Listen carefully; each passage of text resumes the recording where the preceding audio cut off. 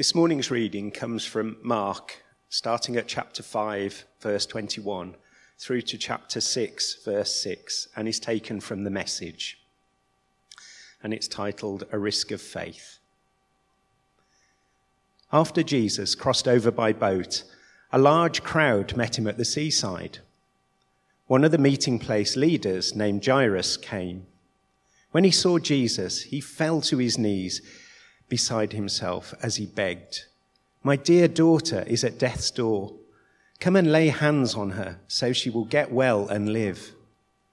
Jesus went with him, the whole crowd tagging along, pushing and jostling him.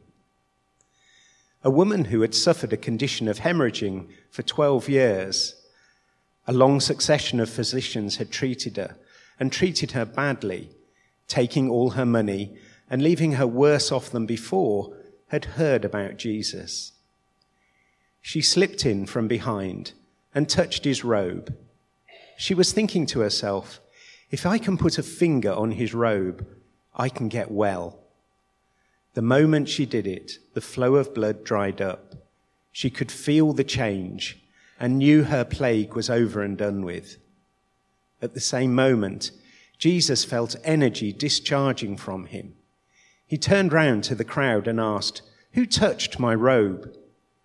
His disciples said, "What are you talking about? With this crowd pushing and jostling you, you're asking, 'Who touched me?' Dozens have touched you."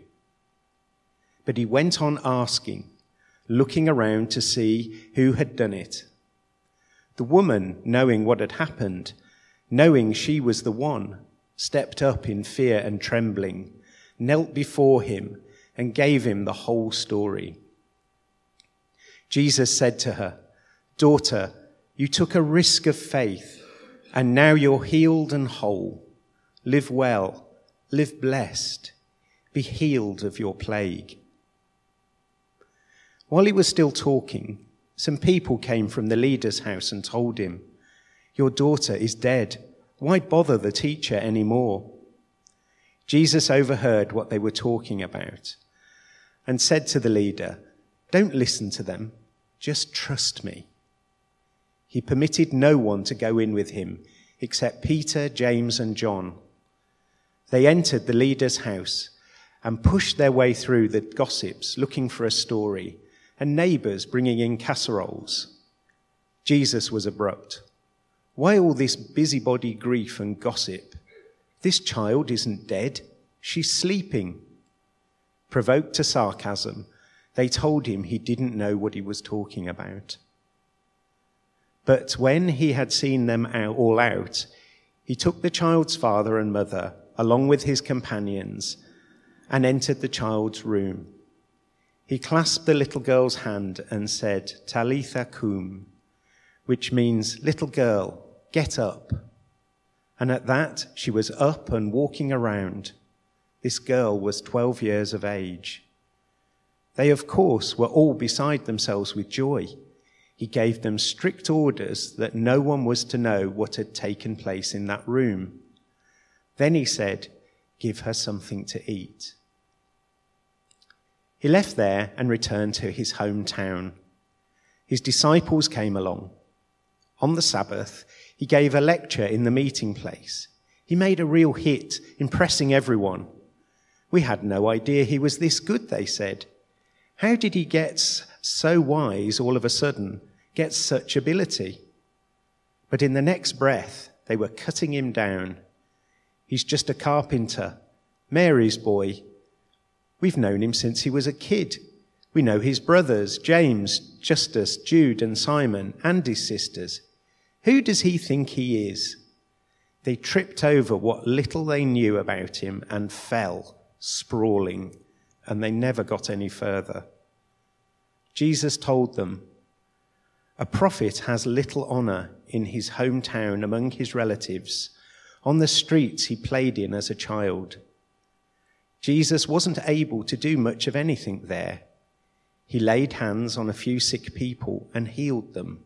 That's all. He couldn't get over their stubbornness. He left and made a circuit of the other villages teaching. Amen. Thank you, Mark. So what struck me about that reading was the very different approaches, the three very different approaches in the stories. And there was the woman who was desperate, Jairus who was trusting, and then his hometown who just really couldn't care less. They were a bit ambivalent about the whole thing. So I'm just going to focus in on that for a moment. So the woman was so desperate to be healed. She'd tried everything.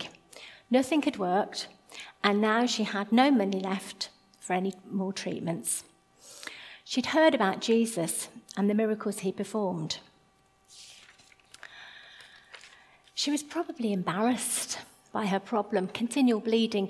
It's not the kind of thing that you talk about in public, but she was convinced that if she could just put a finger on his robe, that she could get well. And she did. So this begs the question, are you desperate to be healed? Emotionally, physically, spiritually? Do you need to stretch out your finger and put it on Jesus' robe today? After Jairus was told that his daughter was dead, Jesus said to him, "Don't listen to them, just trust me." So can we trust Jesus to do the impossible? Jairus did. He trusted Jesus to heal his daughter despite being told she was dead. So have you got an impossible problem? There's no way out that you can fathom. Have you lost all hope? My challenge to you today is, trust Jesus. Lay it all on him in expectancy and trust him to deal with it in the way that he knows is best. And then we come to Jesus in his hometown. The local boy came home for a visit. And at first, hearing him speak in the meeting place, those who heard him were really impressed. The local lads made good. But then they began to think about it. Ooh, hang on. This is Mary's son. He's a carpenter. We've watched him grow up. Why should we listen to him? And the line in Mark's Gospel that really amazed me when I read it was the fact that it said, Jesus wasn't able to do much of anything here. He laid his hands on a few sick people and healed them. That's all. I mean, that sounds pretty amazing to me anyway. He laid his hands on a few sick people and healed them all. But clearly, in the context of Jesus, that really wasn't anything. That wasn't anything much. And then the reading goes on to say that Jesus was amazed at their lack of faith. It said in the Message verse, and how stubborn they were, but in the NIV it says that he was amazed at their lack of faith. Wow.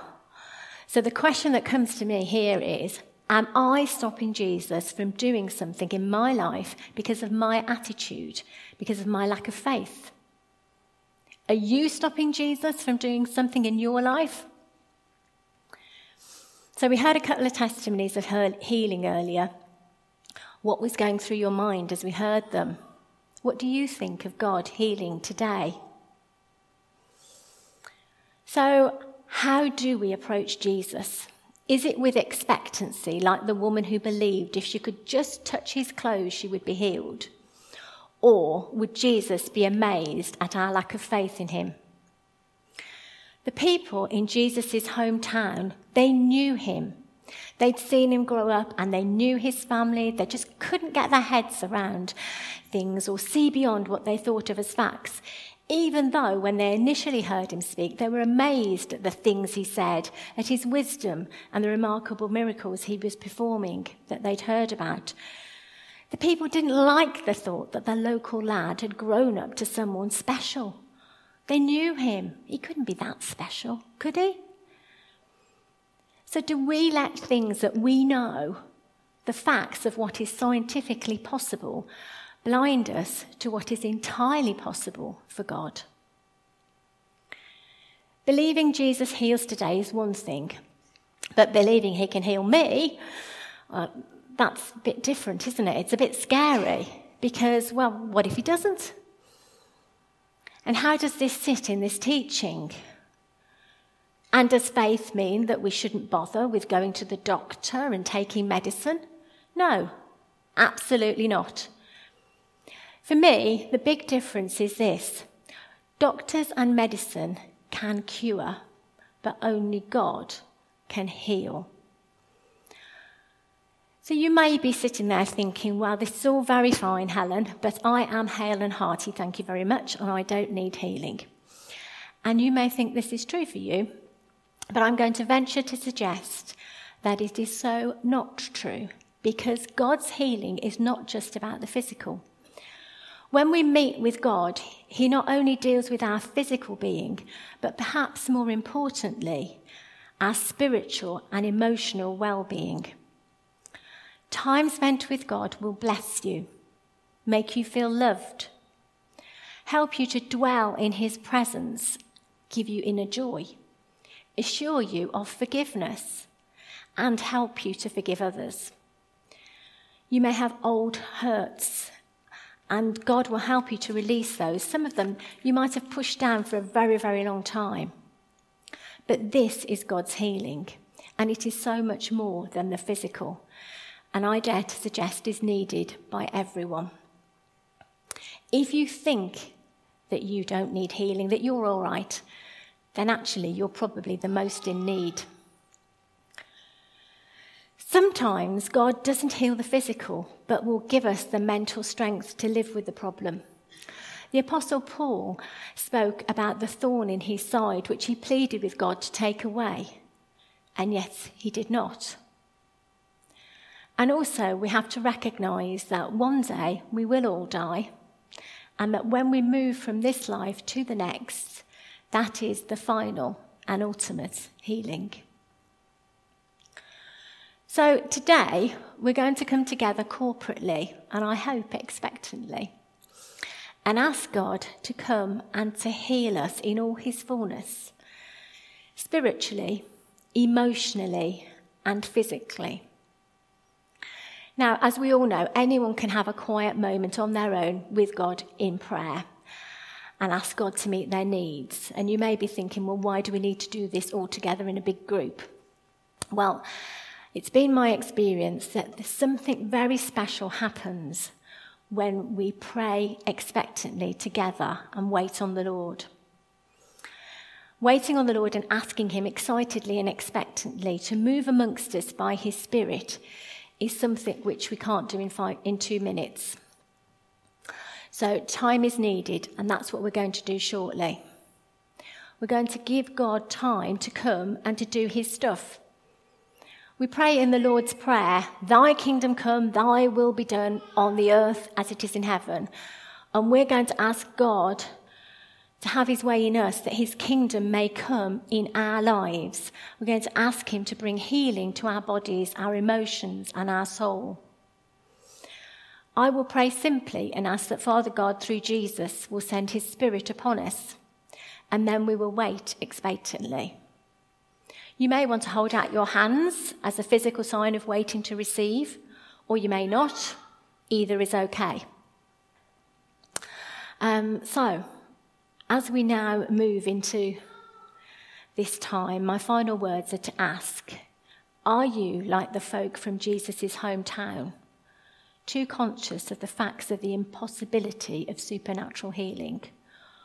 Or do you have the faith and excitement in your heart like the woman who touched Jesus' robe?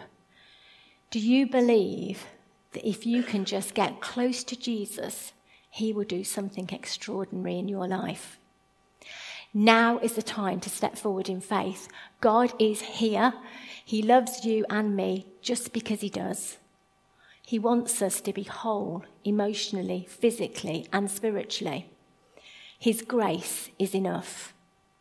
So let us be bold now and meet with him in expectancy. We're going to have some music played on the CD during this time. So let us pray. Father God, as we come to you now, Fill our hearts with a deep sense of your presence. We pray that your kingdom will come in our lives and that we might be renewed, restored, forgiven, able to forgive, and healed emotionally, physically, and spiritually, so that we can become the people that you have called us to be and to walk the path you have picked out for us. Father God, through Jesus, please send your Holy Spirit now amongst us. Please fill us with your Spirit that we are alive to your promptings and all you want to do. Fill us that we can be the people you have called us to be and that we can reach out to others in need. Fill us and heal us of pain and darkness in our bodies, minds, and souls. Let us feel your presence and your amazing love for us as you come in power, pouring your Spirit and love into each of us, filling us afresh that we might truly be whole and able to be a blessing to others, just as you are blessing us now. Come, Holy Spirit. Thank you, Jesus.